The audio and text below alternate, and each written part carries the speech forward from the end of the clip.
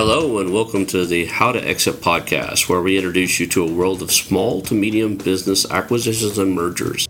We interview business owners, industry leaders, authors, mentors, and other influencers with the sole intent to share with you what it looks like to buy or sell a business. Let's get rolling.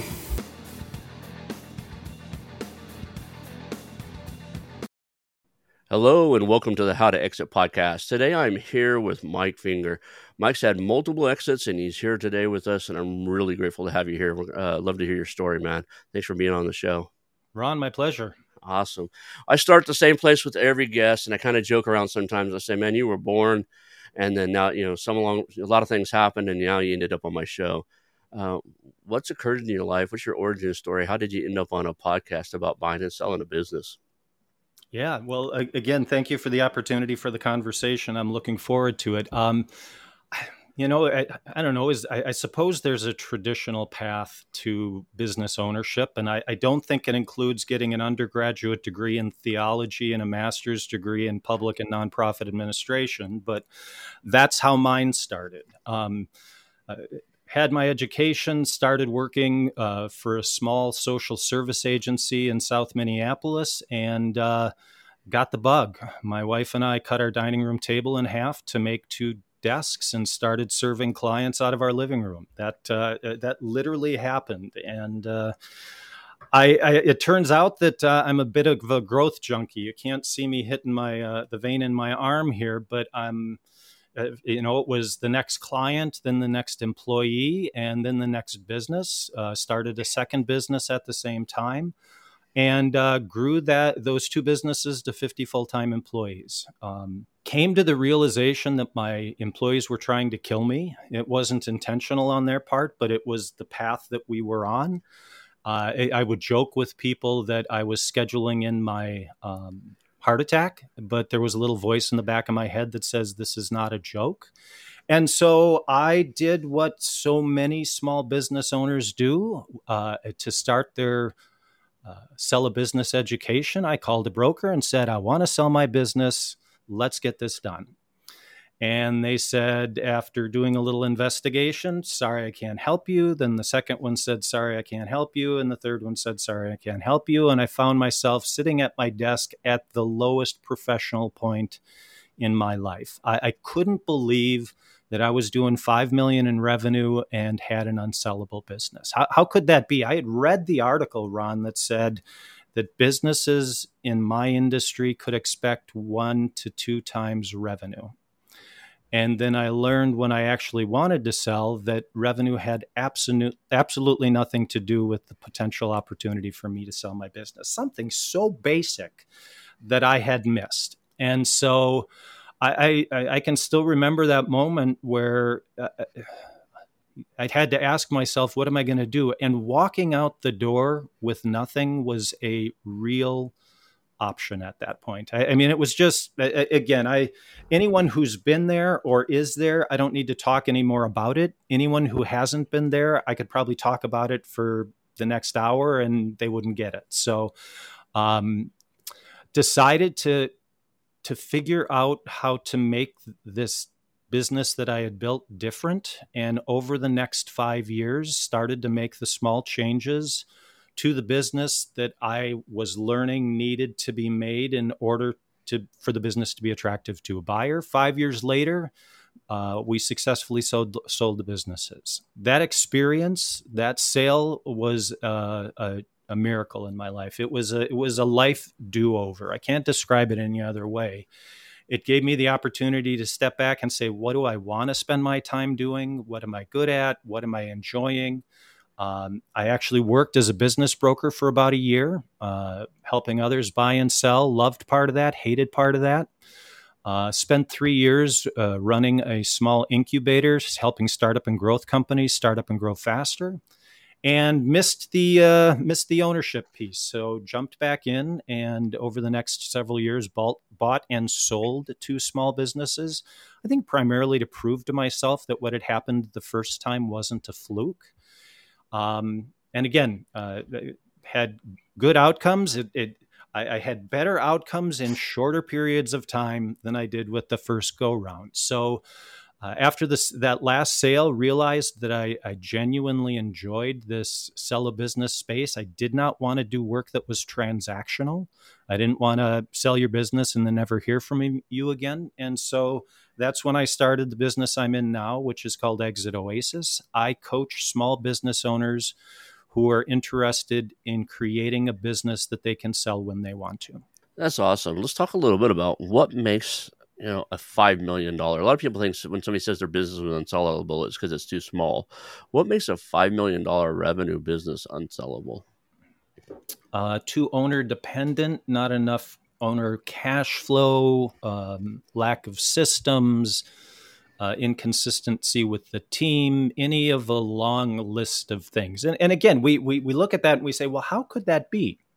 Well, here's where the brokers play their little game, right? And I think it's innocent, but I've got a broker friend who says, I can sell any business, but the owner might not like the terms, right? I could have probably sold that business for 10 grand deferred over 3 years, right? Or for 50 grand I probably could have sold the business, but through any pragmatic evaluation, it was unsellable because it wouldn't have made sense for me to go down the line and do that, show up to closing, write a check to the broker because the proceeds aren't enough to cover the sale. It was unsellable. And the truth, if you look at the stats, is that the vast majority of small business owners today own an unsellable business, and most of them don't know it. Yeah, there's some statistics out there that show like 80% of all businesses that make it to the listing don't even sell. That's and right. Then that doesn't include, and if you look at that, and if that's from like Biz by Sell and those type of sites, what it doesn't include is all the businesses like yours where the broker said, you don't want to go down this path yet. Right. Maybe it's a misconceivement or a what am I looking for? What am I looking for there in the market space that once you hit a certain revenue number, you must have a sellable business because it's big enough. Right. Well, I when I talk to owners about this, I tell them, and I mean this honestly, I can build a $2 million business by the end of this year without a problem. You just have to give me $2.5 million. Right. I'll buy something and sell it cheaper than I bought it for. And away I go. Revenue is easy. Profit is hard. Retained earnings are hard. Not profit in the sense that we talk about it as small business owners sometimes, right? I invested all my profit back into the business. No. That's not profit.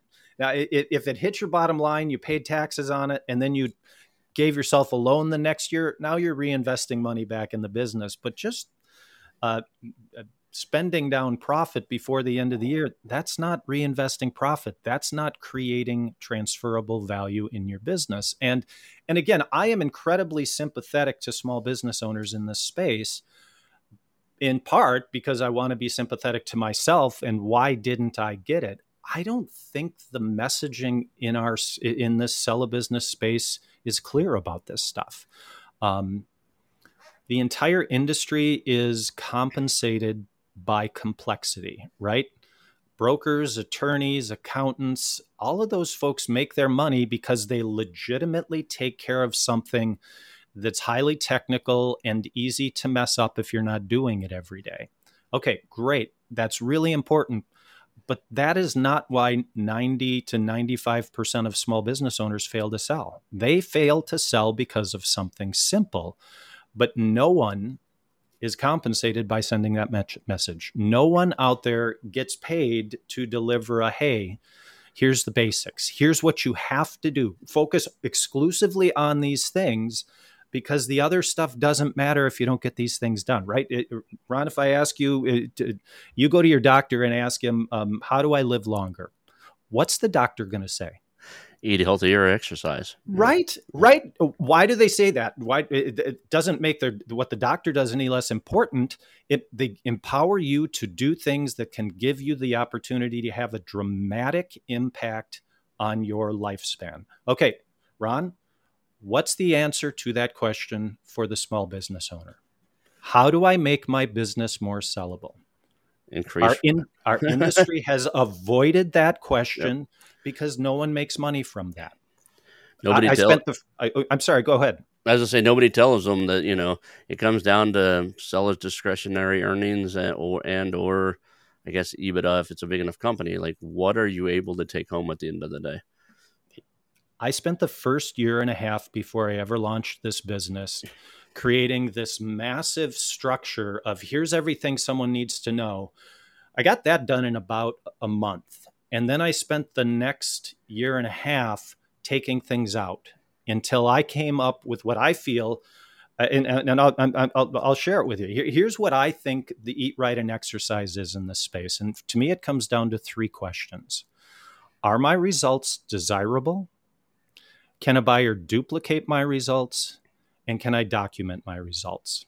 If you can answer yes to those three simple questions, I believe your business is way down the path of sellability. If you've got a no in any of them, you're going to run into serious trouble with selling your business.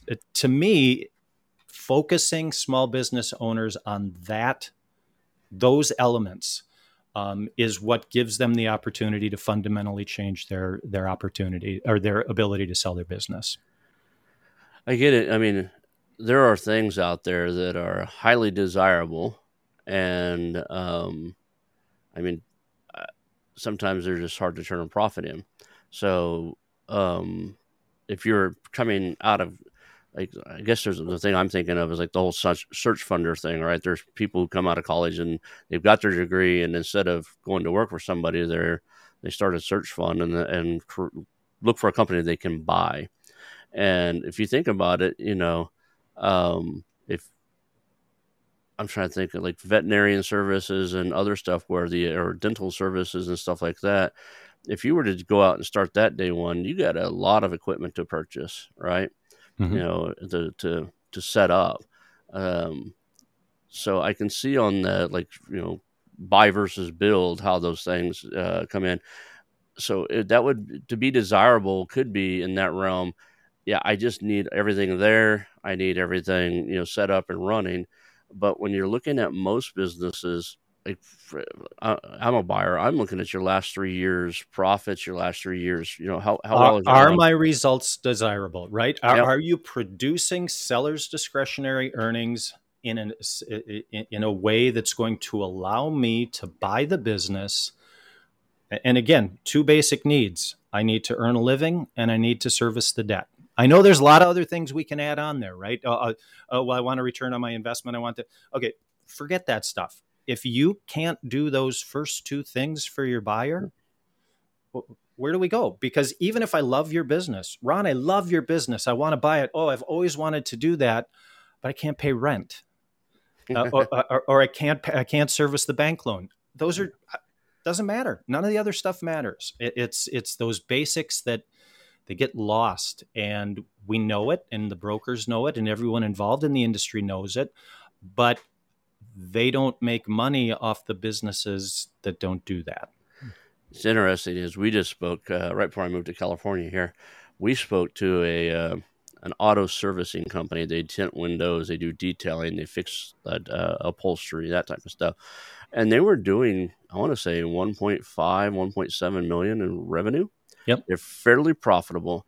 And so we did get on the phone call because, that they passed our initial screening. And the owner was like, well, I'm willing to stay on part-time. Okay, what does that look, he's a pro golfer on the side.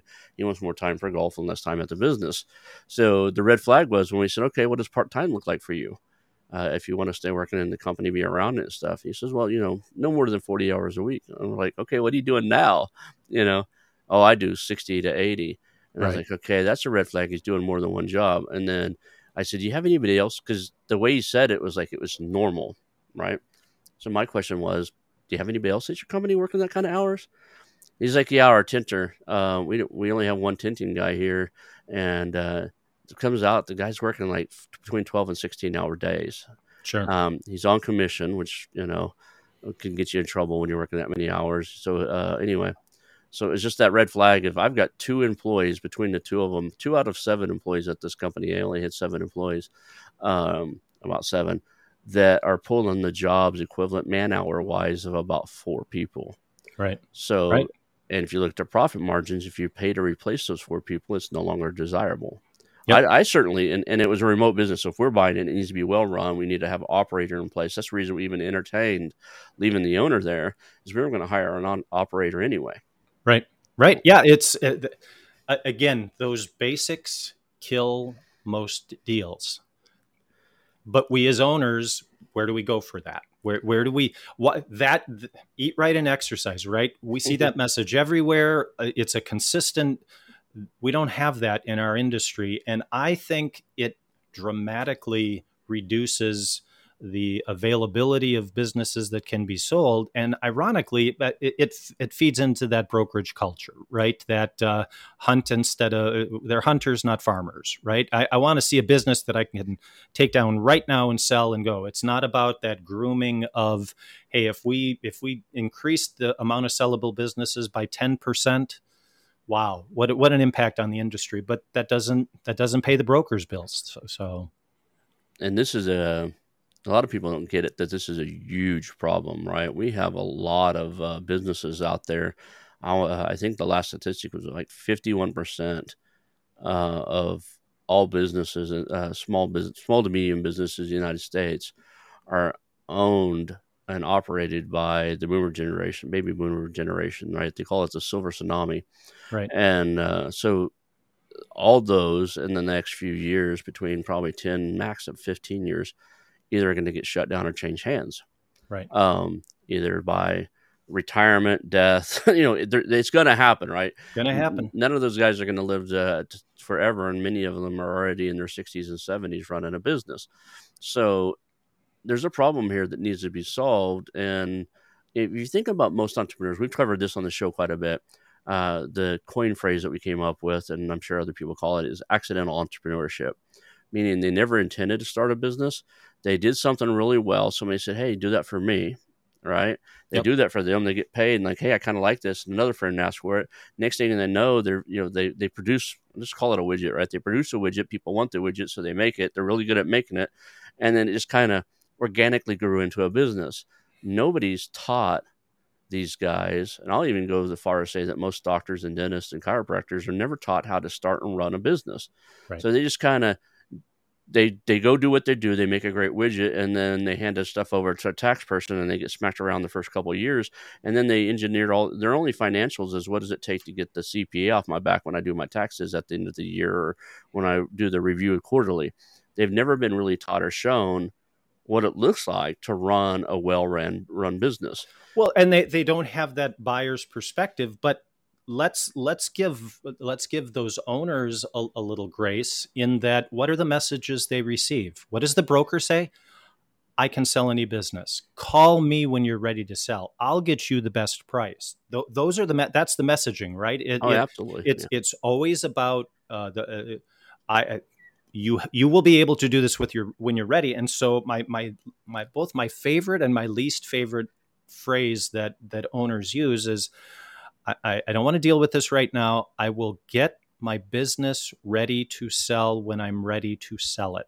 I will get my business ready to sell when I'm ready to sell it, because we think, okay, I've got time, and we don't realize that ready to sell is what happens after you get the call from the doctor with the new diagnosis. Ready to sell is what happens when your spouse gets transferred across the country to a new job. Ready to sell is like me waking up in the mirror, looking in the mirror and seeing a crispy piece of toast looking back, right?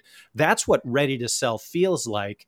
And then you learn 2, 3, 4 years to get your business ready for sale, right? You alluded to it earlier. I want to look at 3 years of financials.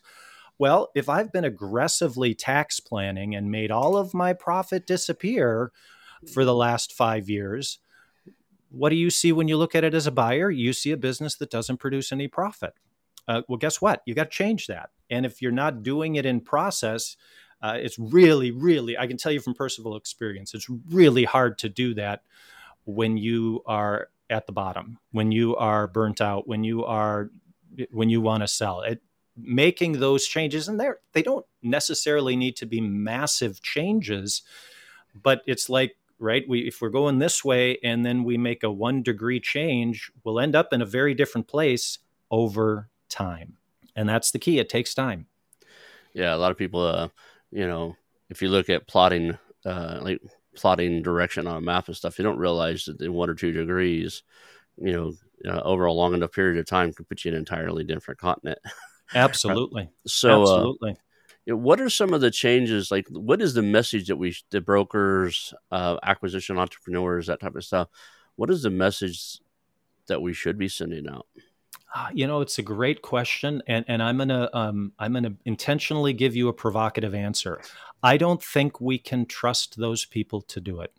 I don't think we can trust the brokers to do it. I don't think we can trust the others that we mentioned, lawyers, attorneys, even acquisition entrepreneurs, who I lovingly refer to as business gigolos. Those are the ones that are getting in and getting out, and they're dancing and they're doing their thing, and it's about the transaction. That's where I'm making my money.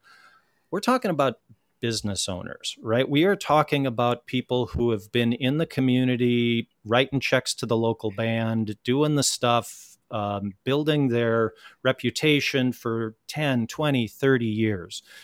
I don't think we can trust that audience, that those professionals we identify, to groom those. I think it's going to have to come somewhere else. It's going to have to come from owners passing on the messaging. I think it's going to have to come from. I think we're part of where we're seeing it now, which is interesting, and it goes back to the silver tsunami you've talked about.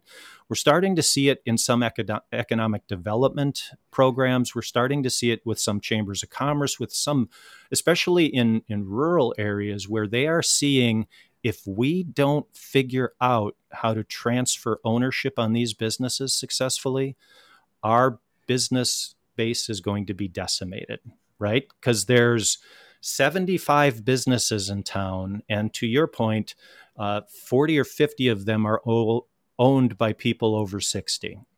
Okay, if you can't sell that business, those jobs go away. And maybe that owner can sell the business, but when I say sell the business, I'm not talking about selling your stuff, right? If I can make an asset sale of my stuff, somebody shows up in a truck and drives away with it, and I've sold the business. But unless they're driving to a location nearby, those jobs aren't going with it. Interesting. Maybe this falls in the hands of like the local chambers of commerces, the local, like you were saying, the cities to take a look at that, to create some type of educational program. Maybe, Score and some of these other places can put information out. I'm thinking about that. It's actually a great lead-in for them, for them to get members to work with Score, to get people to show up for the chamber. Is like, look, a public campaign of, hey, this is, I'm right here in the Woodward Forest. There's not that many businesses around here, but let's just go back to Tulsa.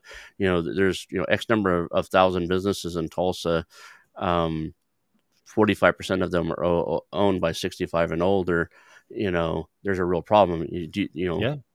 Do you know that it takes 3 to 4 years to properly sell your business? That friend I was telling you about, he said, what do? I said, spend the next year getting, systems, processes, and your money right. Yep. Get your financials right. As seen, like, research what a deal room looks like. Create it now, and then edit it every quarter. Update that as if you were trying to sell it now. Figure out what your goal is, and then know that once you're at the goal, you probably need to sit there and run it like that for 2 to 3 years, so that a guy like myself can see the track record that it Yep. can run that and sustain that. Yep. Nobody. Those are exactly the action steps that we draw from those questions I asked earlier, right? Are my results desirable? What are the 2 action steps? Increase your seller's discretionary earnings and improve your job, right? As the owner, make it easier to be the owner here. Can a buyer duplicate my results? Build systems, build a team, right? Those are the 2 action steps. Can I document my results? Keep clean records, right? Again, it's about those basic elements. It's not going to keep some minutia from killing a deal, but in bulk, it raises us. But it's interesting to your your solution thought about the chamber doing education and that sort of thing. I'm seeing some doing that, and I think that's really important. But it's also important how they do it, because I've gotten owners come to me after they come to me and they say, "Well, I'm going to sell my business through an ESOP." Yep. How in the world are you? Okay, well, why do you think that? Well, I went to this 3-hour session that the sponsor, and then I tell them the numbers about ESOPs in the United States and how minuscule the number that actually happened are. So if you're in that 0.02%, yes, maybe you can sell your ESOP, but hey, buddy, you've got 10 employees and you run a cabinet making shop. You ain't ESOP material. So let's right, but that's where we go. We cherry pick these technical solutions because someone's pushing those because they're compensated by doing it. And again, I'm not saying they're bad for doing that. I'm saying the vast majority of small business owners in this space are not underserved. They are unserved when it comes to this topic area. I get it. The if you look at that space, um, there's a group of those business owners who they're I want to say, what's the word I'm looking for? They're just burnt out, right? You get to the point where you want to, if you wait until you want to sell, I think you said this earlier, you may not have the energy. Yeah, A lot of businesses that come to me on the table and say, "Hey, I'm really ready to sell this." If you look at it, if they give me the last 3 years, they probably did better on year 2 years ago than they did last year versus what they did this year. And it's because they're already kind of semi resigning from the whole thing, that they just don't want to do it anymore. sure. That's the exact opposite of what we're looking to see as a somebody trying to acquire something. And in my space, I hold and I do your gigolo thing, right? I have businesses that I'll look into that I just want to bolt onto something else and sell it to them. So, Yeah, um, yeah. And again, that I think about this sometimes, and my brain goes to analogies, and I'm like, I see these people who are legitimately providing valuable information. I think what you share, Ron, on the program is helpful. For an intentional small business owner who wants to learn, that's what they got to do. They got to start becoming a sponge, right? They got to start taking this stuff in. Um, but whether or not what Ron is looking for in a business um, is what you should do to prep your business for sale. Ron's got a very specific set yeah, of desires and needs that he's looking for. I see this right now in the online space, Amazon stores and the like. There's been private equity groups that have put funding together to purchase those, and they'll come up with, here's what we're looking for, and I've seen owners chase those specifications, not understanding that those groups are ultimately going to buy an incredibly small percentage of small businesses in that space, while an individual buyer is much more likely to be your buyer, but they have a different set of needs. And so you might be chasing revenue for that guy who says, I'm buying revenue in this space, but that doesn't mean that Bill down the street can pay his mortgage if he buys your business. yeah. There's multiple buyers out there, right? There's the private equity. There's the operator buyer. Somebody's just looking for their they want to buy their next job. There's Yep. an investor like myself who's buying for investment purposes, wants to hold some, wants to sell some.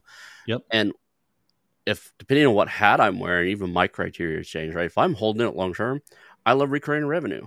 And that's why we've got to start as owners with who's my most likely buyer. Yeah. And then let's target them. And the good news is it's not like if I'm building my business so that it can be easily purchased by an individual who looks like me, right? That's what I tell owners. I say, look, you want to know your buyer? Look in the mirror. They're going to look like you. They're most likely going to be an individual. And if you build your business so that person can buy your business, those same traits are attractive to the private equity buyer. Those same traits are, because again, it goes back to those basics. They're going to expect certain things of you. You ask for X amount of money for your business, and no matter what that exit is, whether it was a good price or a low price, they're going to go, okay, we'll give you this much up front, and this much when you hit this goal. And a lot of those goals are lofty. There's goals Right. that they see.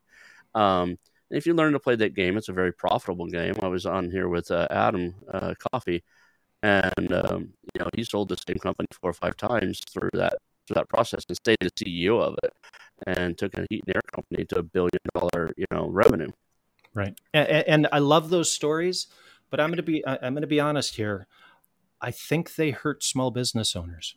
I'm because that's not going to be your experience. If I'm talking to an audience of 1,000 small business owners, that's not going to be your experience. Maybe one of you, maybe two of you, right? So why don't you guys leave, and then the rest of us will stay and talk about how this is really going to work for you. I anger some when I do that, but I tell them, I tell my owners, don't worry about private equity. Don't worry about ESOPs. Don't worry about family offices, right? Family offices. Don't just set those aside. But I read articles, Ron, where those are the only buyers identified. They don't even talk about the individual, which is the vast majority of buyers. I think the last report I saw showed 70+% of buyers in that quarter were individual buyers. That's because who employs journalists? Right. You can tell I get a little frustrated, but I'm also passionate about this because I think there's a lot of well-intentioned small business owners who feel like they've done their homework. I know I had. I know I did. I know I felt I'd read the articles. I thought I had it figured out. And what had been presented, what I had found, what was out there, what was easy to find was wrong. It was just wrong as it related to what was going to happen. So what do most of us do as small business owners? What's our plan? We look at the complexity, we get frustrated, freaked out by it, and then we go to our fallback plan, which is I'll wait and then I'll fail. That's how most of us deal with the sell a business space. We wait to get involved in it, and then we fail to sell successfully. If you look at the venture capitalist group, there's a kind of a catchphrase people call as their unicorns, right? I actually think that in the business selling business, the unicorn is thinking you're going to sell a sub $10 million revenue business to a private equity, to a home office or something. And because it's the unicorns, they're definitely, those guys are definitely acquiring businesses. They are definitely players in the field, but they are hunting for such a specific thing, right? That, you're kind of in that VC startup phase. You're trying to be a unicorn, right? Right. And if that's your play, great. That's a legitimate strategy, but that's a very very narrow strategy, right? Yeah. The numbers of companies that can be in that space that have, I mean, we know the failure rate there is massive.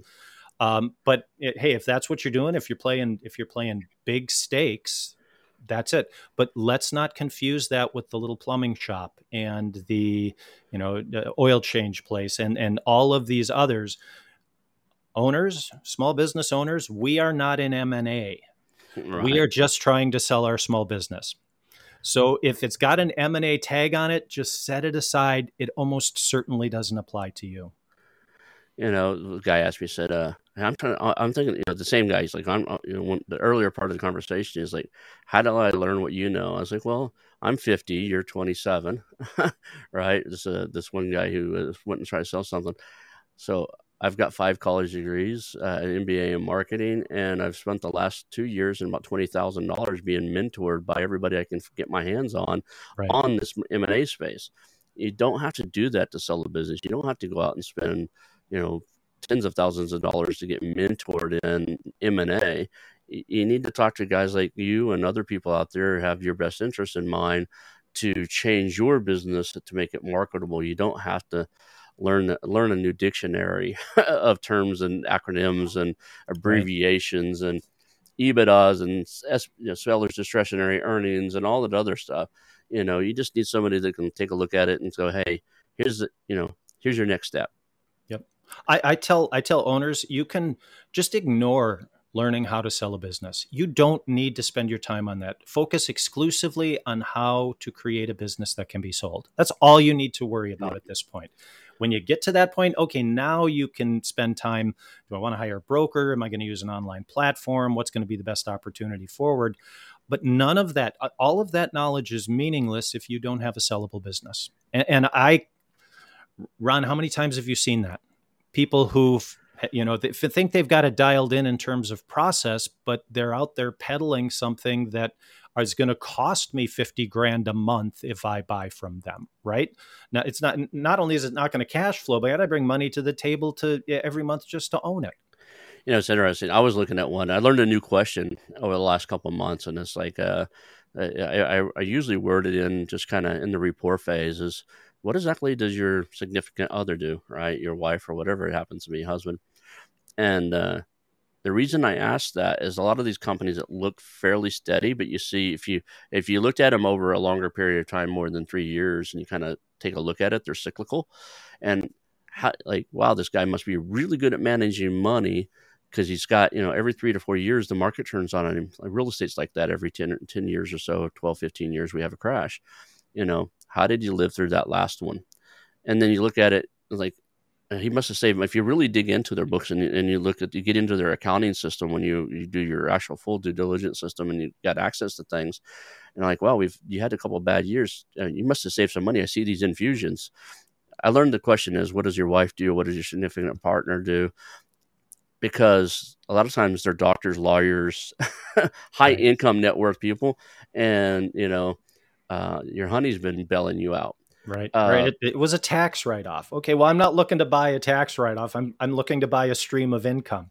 I can't buy groceries with a tax write-off. Doesn't work. It's funny. It was when I was in the military for a while, and I was living in Hawaii. I decided I applied for some government-based jobs there, and they were paying significantly less than the stateside, like even California. And they're like, but you live in Hawaii. And I was like, sunshine doesn't pay my bills, right? So the same thing here. Your story's not going to pay your bills. The numbers have to be there.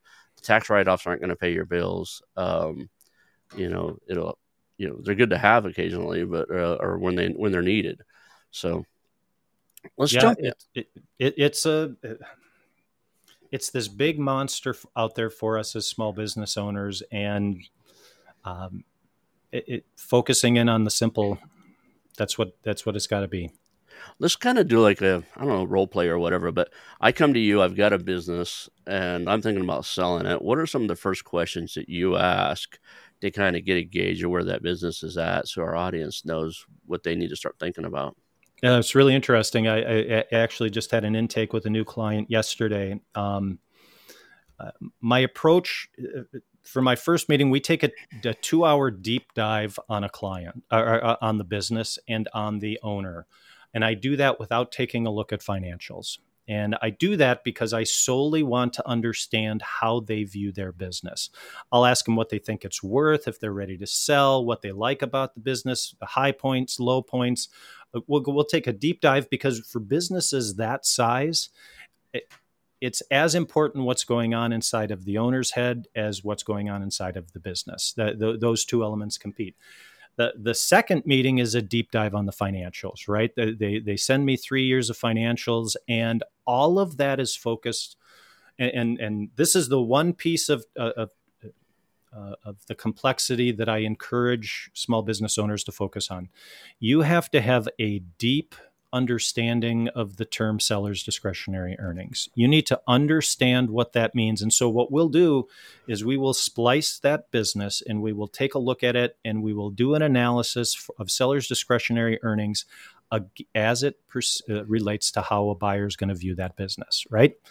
The question, how early were we in this process, Ron, when we understood the question, does it cash flow, right? Can I buy this, pay the debt, and will it cash flow? Because if it does, then the whole conversation gets different. Most don't, right? You go to a biz buy sell listing and you just start going through the stuff, doing the quick math on what they share with you, and you're like, that doesn't work, that doesn't work, that doesn't work, that doesn't work. This one might work. Okay, now I can drill down a little deeper. Unless you're looking for something very specific as a buyer, hey, I'm buying plumbing companies.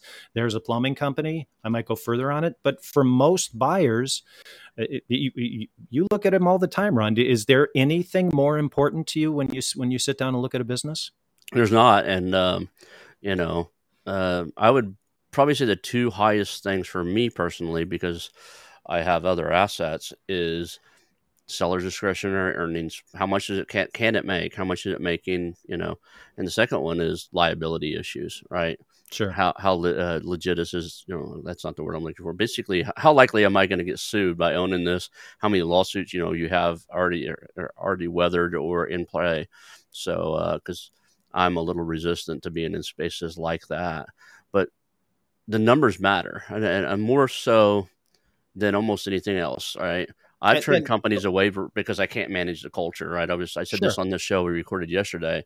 I had a business out of Texas where they found out the owner manages by kicking trash cans, cussing, and throwing things around the room and stomping his feet. Sure. He says, I've got employees who've been here for 15 years. I said, yeah, but those employees only know how to work in that environment. And I don't know how to hire that guy, and I don't want to be that guy. Right. Yeah. No, it's a great point. And I mean, to answer your last question, to give a little peek behind the curtain, the process that I go through with a client, or that I encourage small business to go through if they're doing this on their own. What are my exit goals? What does the business need to look like to likely be able to produce that exit goal, right? The average sales multiple is 2.5 times seller's discretionary earnings, right? So can you meet your exit goal for 2.5, what your seller's discretionary earnings is? Okay, so what does the business need to look like to do that? And then where are we now? And then our process is to go from where we are now to creating a business that is likely to create the exit that we want. It's a straightforward process. Now, that doesn't mean we have to list the business for 2.5, right? If you can get 3.5 on it, gravy, wonderful. But let's create a business that produces the exit that we want in the real world. That last part's important. In the real world. And the important part of in the real world is be careful when you go to a broker on what he says you can add back, right? The add backs for seller's discretionary earnings. So anybody that doesn't know what an add back is like, so say you have you lease a company vehicle that you drive on a day-to-day basis. I don't need your vehicle. It's an add back, right? We can add that back in, and I'll pay a multiple on your revenue or your profit that would have went to paying for that vehicle. Yep. I've seen some brokers take a lot of liberty in what they add back, right? I'm smiling because I'm remembering the owner who pulled me aside, and she said, listen, I just want to let you know that we haven't bought toilet paper at home since we've owned the business. So that's a couple $100 of add back every year. So, well, it doesn't work that way. We can't quite, but they get that concept and they get excited, as I did, right? But the reality is again, we're in that third question. Can you document your results, right? If you can't show me, I can't trust you. Right.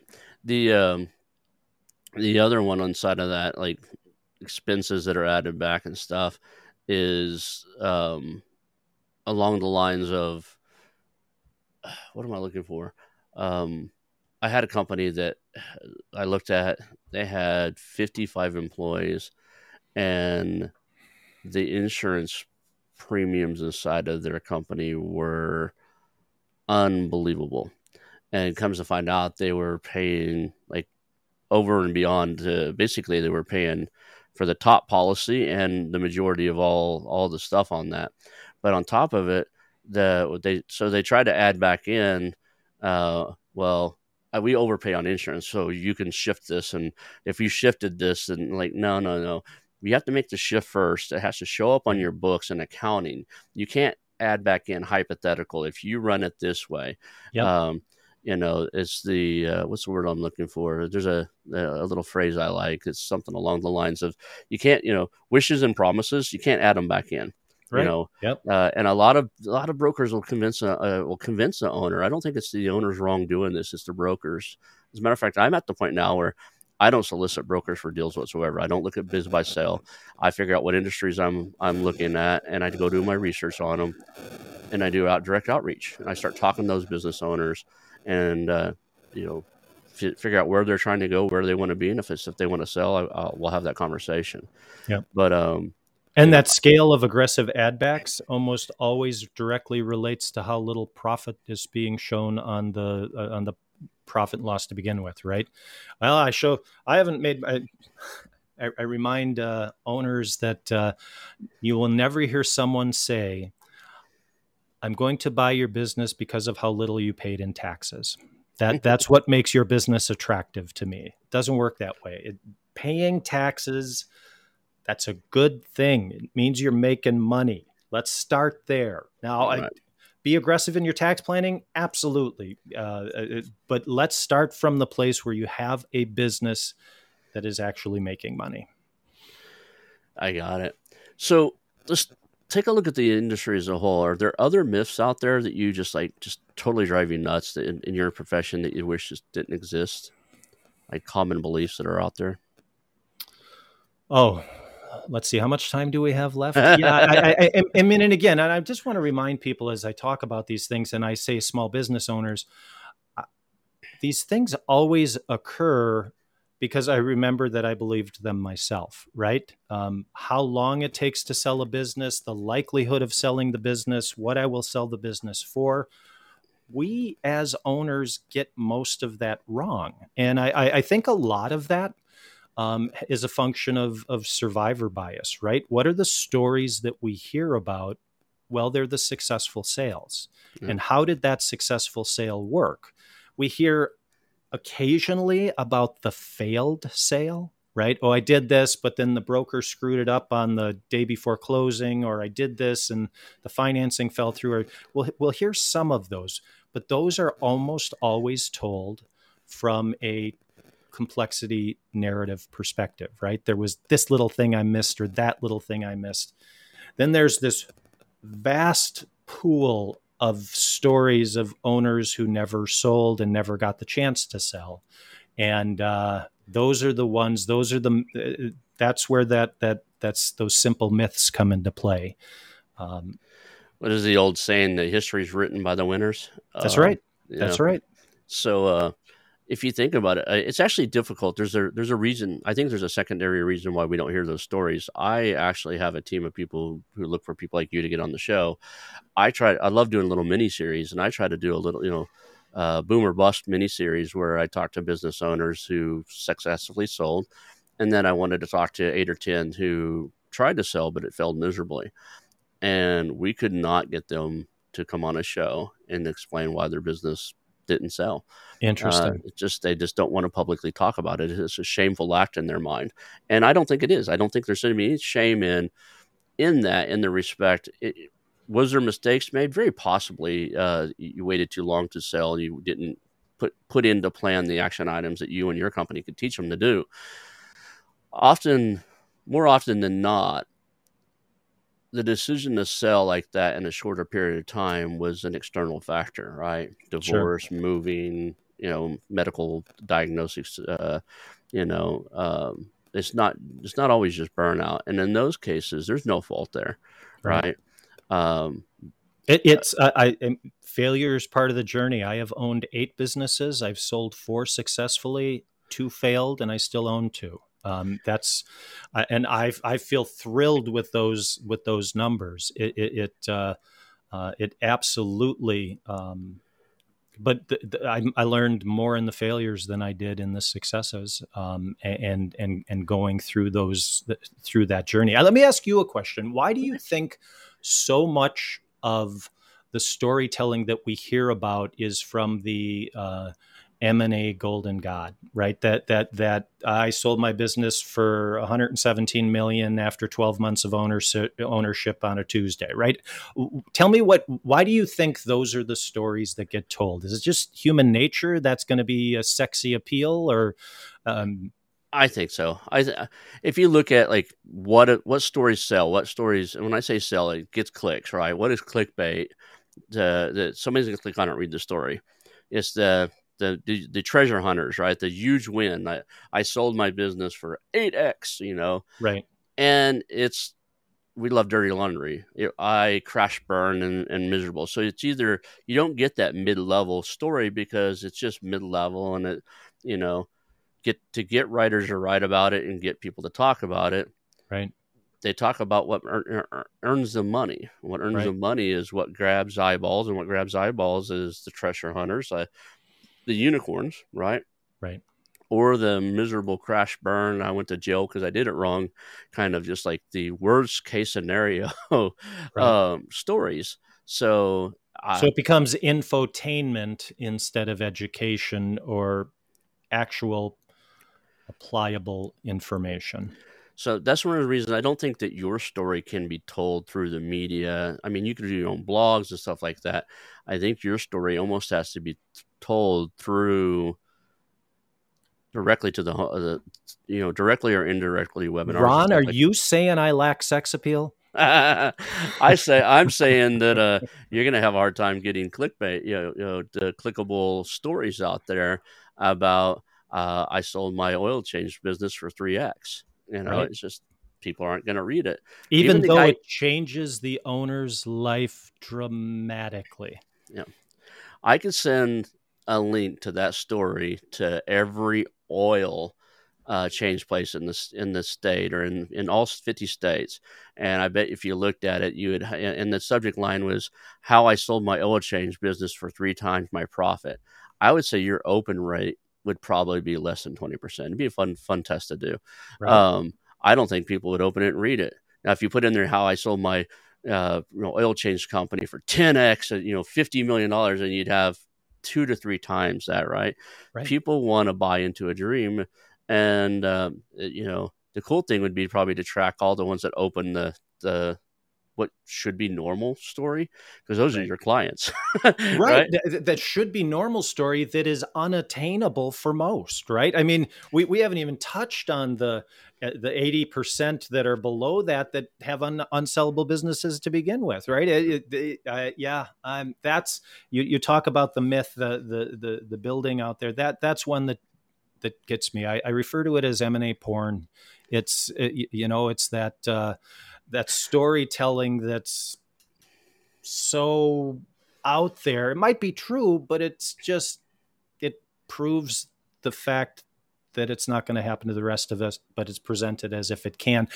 And even more dangerous, I think, is that the story is told in a way that implies that you as a small business owner should do similar things to what they did if you want to sell successfully, when in fact some of the things that they do are the direct opposite of what you should do. Big business truth is not small business truth. Exactly. I believe that 100%. So we're getting close to the top of the hour. Let's cover some very important things. Tell me about, we've got like 5 minutes left. Tell me about how people reach out to you, and your business is New Oasis, right? Exit Oasis. Excess Oasis. Yep. Don't don't know why I Yep. don't No, have the easy way to find me is exitoasis.com. Or I'm really active on LinkedIn. So there's a couple Mike Fingers out there, but not many. So give a quick search on LinkedIn for Mike Finger and you'll find me. and that's linkedin.com/in/Mike hyphen or dash finger. So I put that on the screen. If you're looking, it'll be in the show notes for people that are can, if you're not driving down the road, listen to the podcast. If you look at the show notes, the link to him will be on there. So what does it look like we got a few minutes left. I guess the favorite question is, how can we support you? Like, what can myself or the audience do to help you get to the next level? Oh, I appreciate that. Truthfully, this for me has been as much about mission as it has about money. We've created a blog on Exit Oasis where we curate some great content. We produce some content. Start learning. A simple ask that I ask small business owners is to set a lunch date with themselves every month. Set aside 30 minutes every month to and this is a lunch date with your future self. This is a lunch date where you're going to learn about selling a business, watch a video. You've had some great guests on here who produce some wonderful content. Watch a video, listen to a podcast, read an article, educate yourself about about what will be, if it happens, the largest financial transaction in your life. That helps me. That's the mission stuff for me. That's what I'm looking for, is to help small business owners experience that same miracle I did. It's the life do-over opportunity, whether you are 67 or 37, is substantial, and there's basics that you can pursue that can make that possible. Give yourself the benefit of doing that. Check out the website if you want to reach out on LinkedIn. Again, what I do is I coach small business owners. So whether I do that one-on-one, or we get some of those same successes because you pursue and read the content, fabulous. Awesome. Well, I want to thank you for coming here today and helping out. I think it's been very informative to myself and the audience.